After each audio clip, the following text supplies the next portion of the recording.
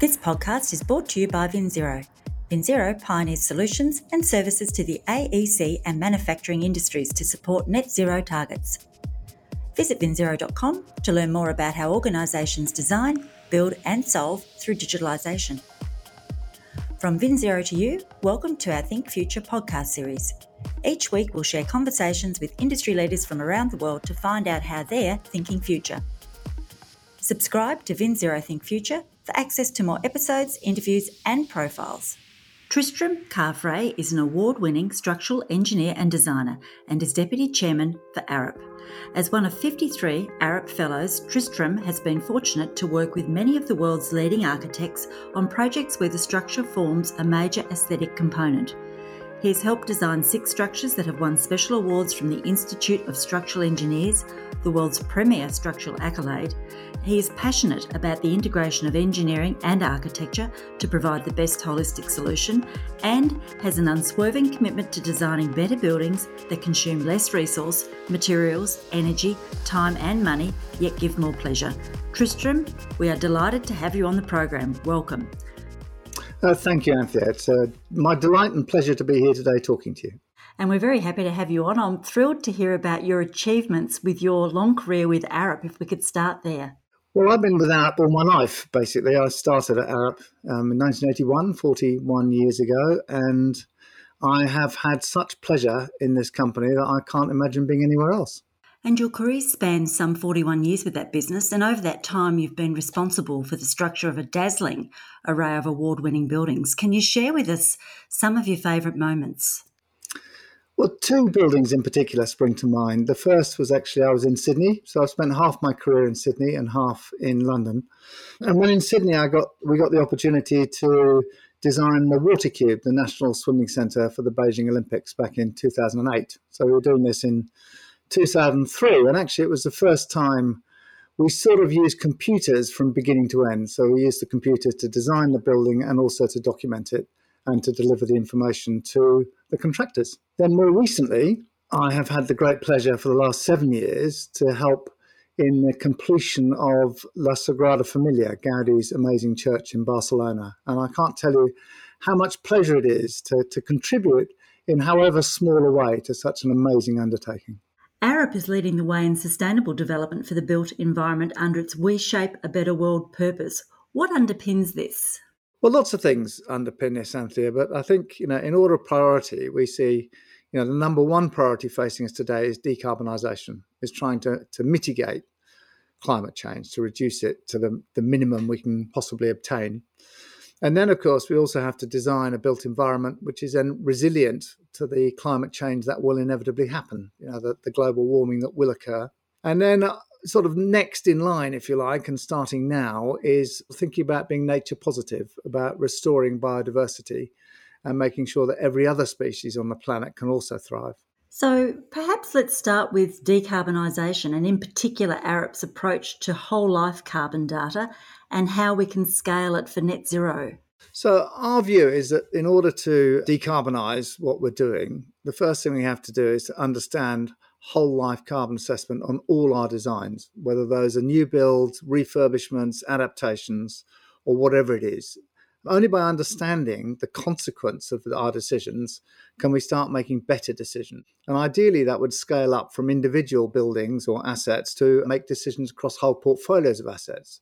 Which buildings should be demolished and replaced, which ones should be reused, which ones should be adapted, etc., and how to do it. The second bit is probably to optimise the operations of the existing buildings and extend their useful lives where possible. So that's then looking at individual assets that already exist. How do we retain them and make use of them rather than replacing them? Because obviously replacement, new construction, is far more carbon intensive than adaptation and reuse. So how would you describe the purpose of whole life carbon assessments? So the purpose of whole life carbon assessments is to get the information, the data on which you can decide which path of action to take. So you say, well, if we keep this building and refurbishment and or adapt it, how much carbon does that cost over the whole remaining life of the asset? Compared with if we build a new building in its place, demolish and rebuild, how much carbon does that cost over the whole life of that asset? And then we can decide which opportunity to go with. It isn't always based just on carbon. You have to look at the benefit that you're going to get from the two paths as well. So you have to look at sort of cost and benefit. So since 2021, Arup have assessed 950 of their design assets across 30 countries, and that's an impressive result in a short period of time. What have been some of the insights? Well, there have been many insights from doing this. So it's something we undertook, as you say, a year ago, because we realised that we didn't actually know the consequences of what we're currently doing in carbon terms. So the first thing is to understand what we've called our handprint, in other words, the impact of what we do for our clients, as opposed to our footprint, which is the consequence of what we do as an organisation. And what we've found is that our handprint, the impact we have on the external world through our projects, is at least 2 orders of magnitude, 100 times greater than the footprint of the organisation itself, including, that is, by the way, scopes 1, 2 and 3 for our organisation. So that's the first thing that we've learned. The second thing we've learned is that we are doing pretty well in terms of reducing operational energy and consequent carbon of our designs. That over the last 20 years, those have come down significantly. The third point, though, is we haven't yet significantly reduced the embodied carbon of our designs. So designs that are on the books today, which may have started 5 years ago, actually have no difference in embodied carbon to designs of 10 or 20 years ago. But the last point, which I think is the most important point, is we've also discovering that it's not that difficult to reduce embodied carbon by the 40%, which is our target for 2030, although it is a bit unclear as how to go further than that. So the first 40% reduction we think can be obtained relatively easily, and that is, to say, the immediate target. So considering Arup's approach to whole life carbon data, how can we scale it for net zero? So this is an industry-wide question. I can only really speak to what Arup is doing, but I think the whole industry has to come together and decide that this is what we want to do. In other words, we have to make carbon the most important objective of the next 5 years, I think. So then we should be well on our way. But we've all got to agree that our focus over the next 5 years is how do we design things that emit less carbon dioxide and stop polluting the planet before we reach a degree of climate change which would be disastrous. So what has been the process for assessing the whole life carbon data across your portfolio thus far? At the moment, we're looking at level 0 assessments, level 1 assessments, level 2 assessments. Level 0 assessments are really a bit sketchy. They just say, if we're going to design this sort of building in this location using normal methods, how much carbon would that emit? Level 1, start choosing the systems and saying, okay, if it's a concrete building using a VAV mechanical system or whatever, this is about the amount of carbon that would be involved with both its operations and its construction and its refurbishment. It goes all the way through for the whole life. But what we really need to do is level 2 assessments, where we assess the actual building, the actual design itself, in terms of all its structural components, all its facade components, all its mechanical components. And I'm talking about the systems as installed, as well as the prediction for its operations through its life cycle and any refurbishments and refits. Facades, for example, are probably only lasting 25 years or so before we've got to restore them. Hopefully we can restore them rather than throw them away and put on new ones, but we still have to allow for that carbon as well. Is the process the same for infrastructure? It is similar for infrastructure, but much more complicated. The problem with infrastructure is that the system boundary is difficult to define. So for the capital works, if you like, the construction, the process is very similar, although sometimes more complicated. But for the operational carbon, how much energy and or carbon you emit during operations, it's much more complicated because you've got to decide where your system boundary is. If you're designing a railway station here, how do you take into account the operations of the whole network, rail network? And then lastly, we have what's called user carbon, which is how the users of the railway either add to the carbon burden or reduce it. For example, if they're coming out of cars, which at the moment are carbon emitters, and into railways, they're probably saving carbon. But all of that is quite difficult to measure, predict, and put down in the books. So thinking about the built environment, where would you say we are on the journey to decarbonisation? I have the benefit as the Deputy Chair of Arup globally of having an oversight of sort of what we're doing in lots of different countries and territories around the world. And it's interesting that we are all in different stages. So in some places we might talk about carbon neutrality and be only referring to operating carbon and ignoring embodied carbon or fit out as well. Or we might say we're operationally neutral, which would be more accurate, or when we say net zero, how much of that is a reduction in the actual carbon and how much is done by offsetting, by buying carbon credits. These things are not yet actually sort of standardized or, common language. We say different things in different places. But I do believe that if we can all talk in terms of whole life carbon or WLCA, then at least we can all get onto a playing field where we're trying to take into account everything. So Tristram, which is more important in the achievement of net zero, embodied carbon or operational carbon? It's an interesting question, Anthony, because I think the answer is both, perhaps not very helpfully. But if we look back a bit, 20 years ago, operational carbon was probably 10 times larger than embodied carbon.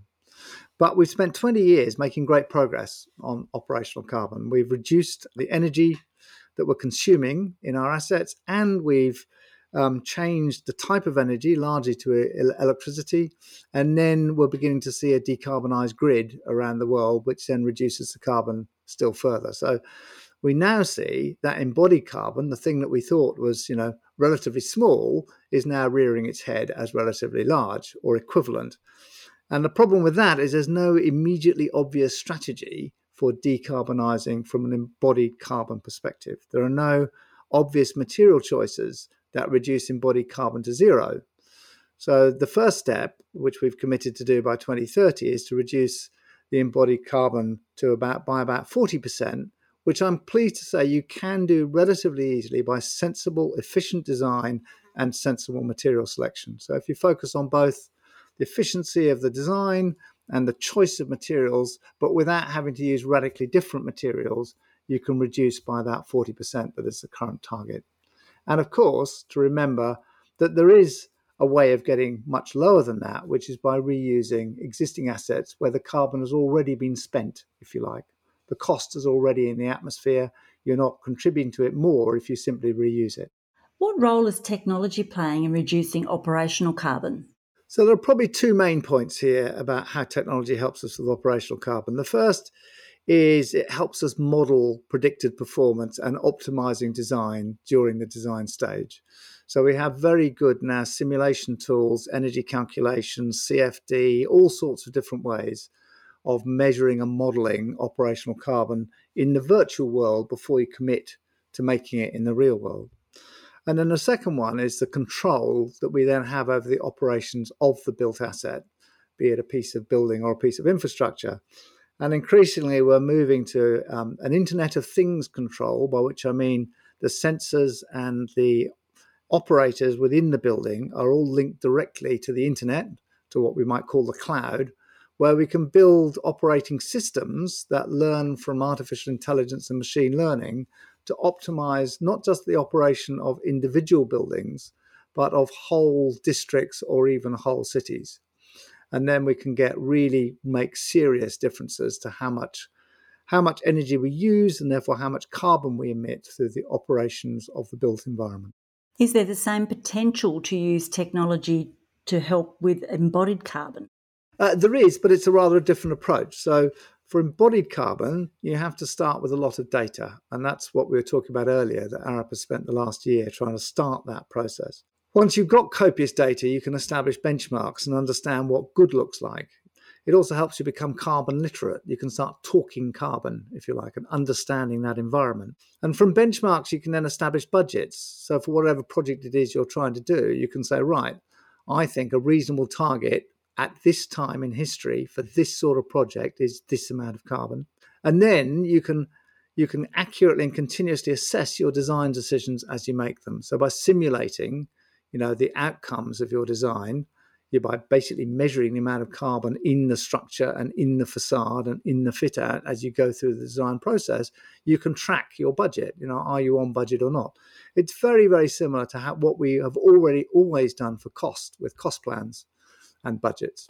Are you looking for a digitalisation and net zero partner to help you achieve your goals? Join the thousands of AEC and manufacturing customers globally who have turned to VinZero to start their journey toward a net zero future. With 32 offices around the world, VinZero can connect you to the right technologies and workflow processes so you can maintain your competitive position and increase profitability. Vinzero has an industry expert to help you navigate the best pathway forward wherever you are on your digitalisation and net zero journey. Visit vinzero.com to find out more. And what about embodied carbon in existing structures? Existing structures are very interesting. We should be using them more and extending their life. But one of the difficulties is understanding the existing building performance and how much life it might be predicted to have. How do you get into the existing structure and say, is it safe? Is it not safe? Will it remain safe? But again, technology is coming to our help here. We can put accelerometers and other sensors onto an existing building. We can run lots and lots of simulations and say, what is therefore it likely? How is it likely to be performing if these are the results from our sensors?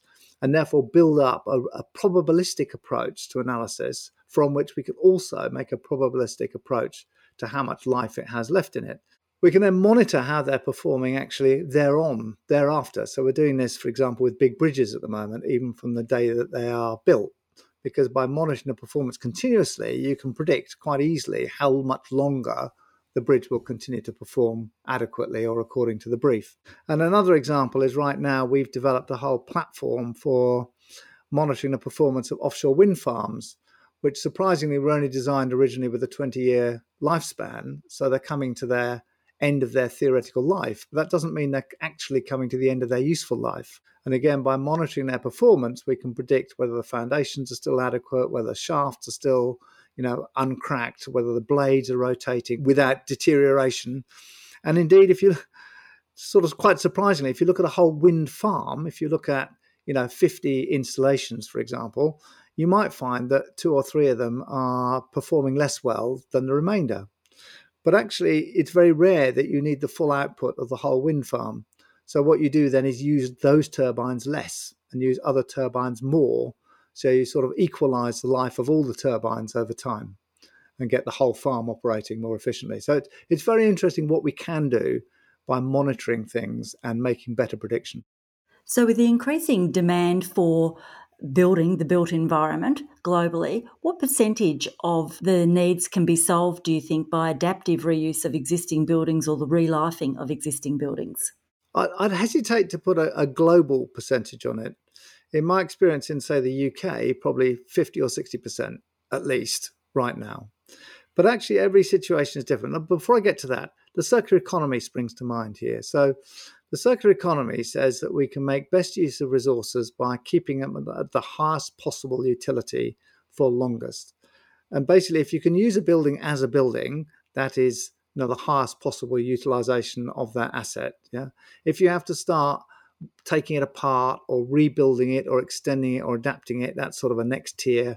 If you have to demolish it and reuse the raw materials, then you're at the bottom of the chain, if you see what I mean. So we're always trying to keep things at the highest possible utilization. The second bit, though, is that every country is in a different situation. So at one extreme, we've got Africa, where we've got to move from about 1 billion people to 4 billion people through the rest of this century, and at the same time create the urban environments that those people are going to want. So in that case, you can see there's a lot of new building going to be required, new infrastructure, new everything. So we've got to work out how to do that as carbon effectively as possible.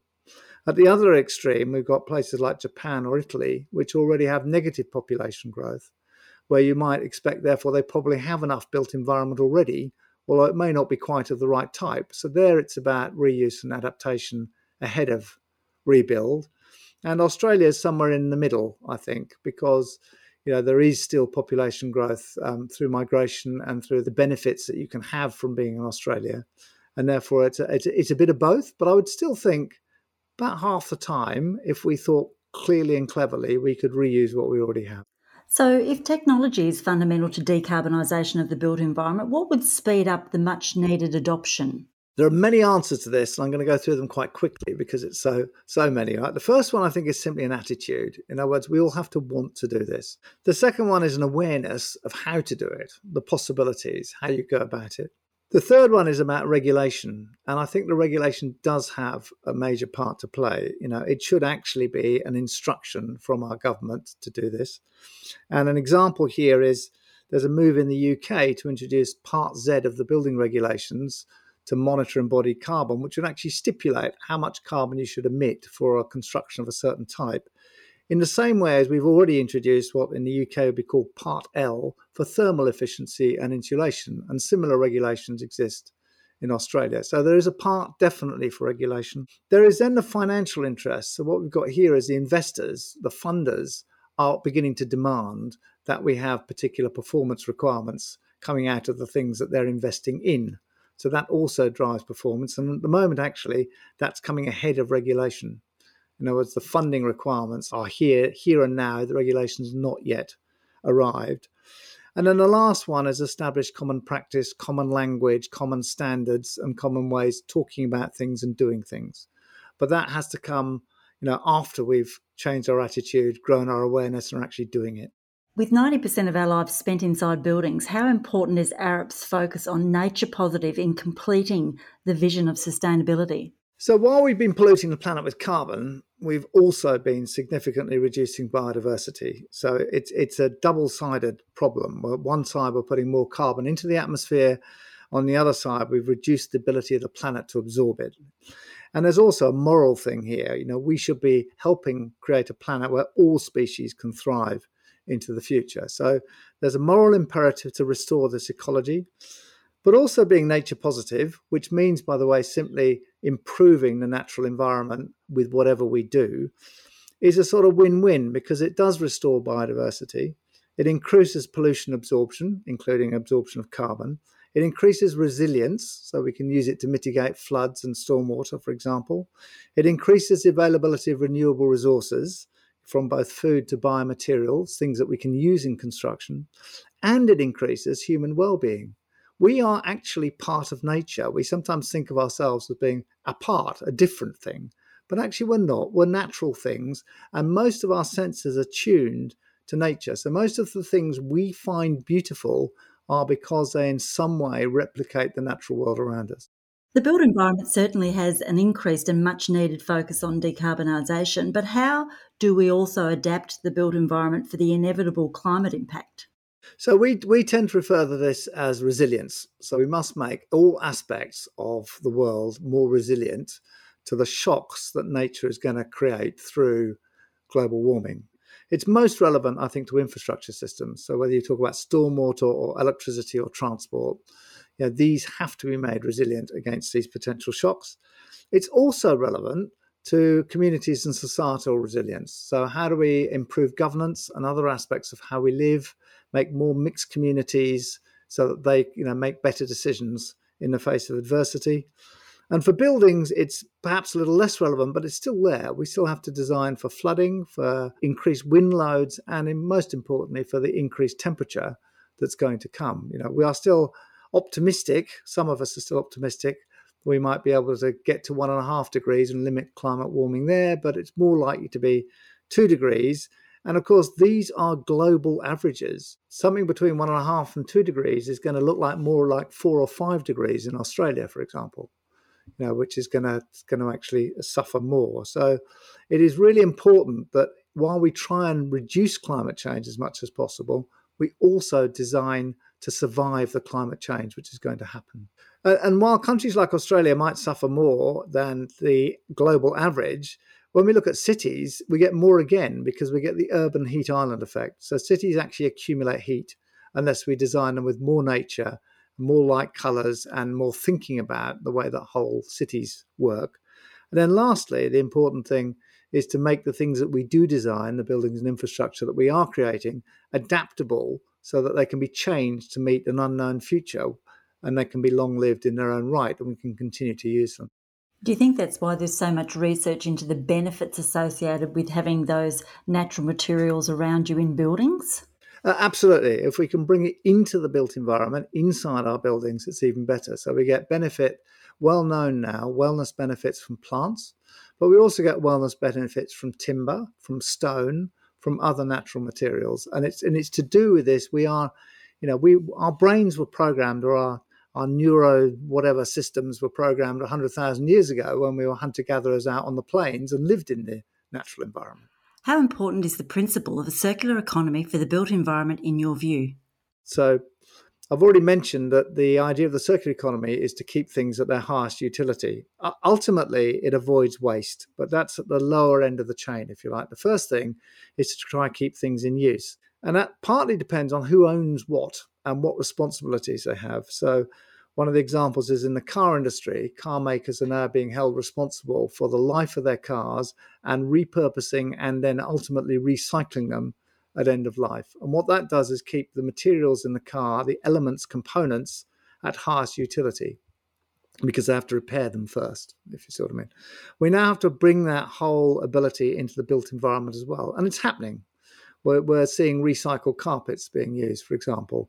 We're seeing furniture being made out of old furniture, and indeed reusing existing furniture. So you can see that, reuse existing first, make things out of the same materials second, recycle the materials into different products third, and ultimately, dispose of them, but hopefully never. Nature doesn't dispose of anything. Every part of nature is a resource for another part of nature. So that's the model that we're trying to follow with the circular economy. And how can we build for a regenerative future? This is about restorative design and then regenerative design. This is about how we restore the planet to its health, planetary health, across nature, across consumption, about resources availability, as well as about human life. Everybody can win in this. We can have a better life, and all other species can thrive, and we can stop consuming more than the planet can provide. But to get there, we have to create a planet which is capable of generating all the resources that we need every year. And that's what a regenerative future hopefully will look like. When you consider the importance of the decarbonisation journey, building for resilience and nature positive building, how will technology affect industry moving forward from your perspective? Well, the first point I'd like to make here, Anthea, is that the technology already exists. This to me is the good news. We had a technology sort of bubble about 10 years ago, which created tons of things that we are still learning how to use effectively. So you don't have to look for the new technology. In my view, at least in a digital world, we can use the existing. So we have mobile, we have social, we have cloud, we have big data, we have artificial intelligence and machine learning, we have user-centered design, we have augmented reality and virtual reality, and we have the Internet of Things, as well as our existing skills in simulation and building information modeling and others. So what I'm saying is that that's an enormous smorgasbord of opportunity that we just have to learn, work out how to use. We also need to use data to understand how things work and gain valuable insights from reality. We tend to, in the past, have relied on simulations to give us our insights, but we can actually get feedback from the actual built environment that can tell us how things are operating. We can continue to simulate and optimize whatever it is we're doing. We can connect the two together with things called digital twins that take information from the built environment and then work out how it could be operated more effectively and give that instruction. So it becomes a sort of self-fulfilling prophecy with data going backwards and forwards. So in my view, in summary, and this is something I believe passionately, if you like, we can and will design a better, more sustainable future using technology. Would you agree one of the challenges is there's still not an efficient handoff of data post-construction for use in the operational, ongoing or lifecycle management of assets? Absolutely. Couldn't agree more. So we've got to move away. Well, we've got to still have BIM models to help construction, but we've got to work out which parts of that model are used or would be useful in the construction of that digital twin to help with operation and asset management through the life cycle of the asset. The problem at the moment is the parties you're dealing with contractually are often different. The person interested in building it and the person interested in operating it are not the same. Arup has enjoyed enormous success and is clearly leading the way in delivering projects and consulting services for a sustainable world. When you look ahead and think future, what is it that excites you the most? As an engineer, I think we engineers have never lived at a better time, if you like, because there are all these major issues that need solutions, that they're big challenges that we can resolve. But the opportunity is there, despite the challenges, to create a better future for our children, our children's children, and all the other species on this beautiful planet. And I find that a tremendously exciting possibility. Tristram, I think we're lucky to have people like you at the helm and lucky to be having organisations like Arup clearly leading the way in building a sustainable future. We thank you for being on the program. Thank you, Anthea. It's been entirely my pleasure. This podcast was brought to you by VinZero. VinZero help the AEC and manufacturing industries keep pace with digital change and achieve their technological and sustainability leadership goals. VinZero is a company that cares about creating and building a better world. Together, we are working with industry and environmental experts, providing forums and platforms through our VinZero Think community to create conversations that matter to our future generations. We invite you to join in the conversation and participate in our Think community. Like and subscribe to Think Future to stay up to date with the latest innovations and conversations as we take AEC and manufacturing around the world closer to zero. You can download our podcasts at vinzero.com or from your favourite podcast platform. From VinZero Think Future, thanks for listening.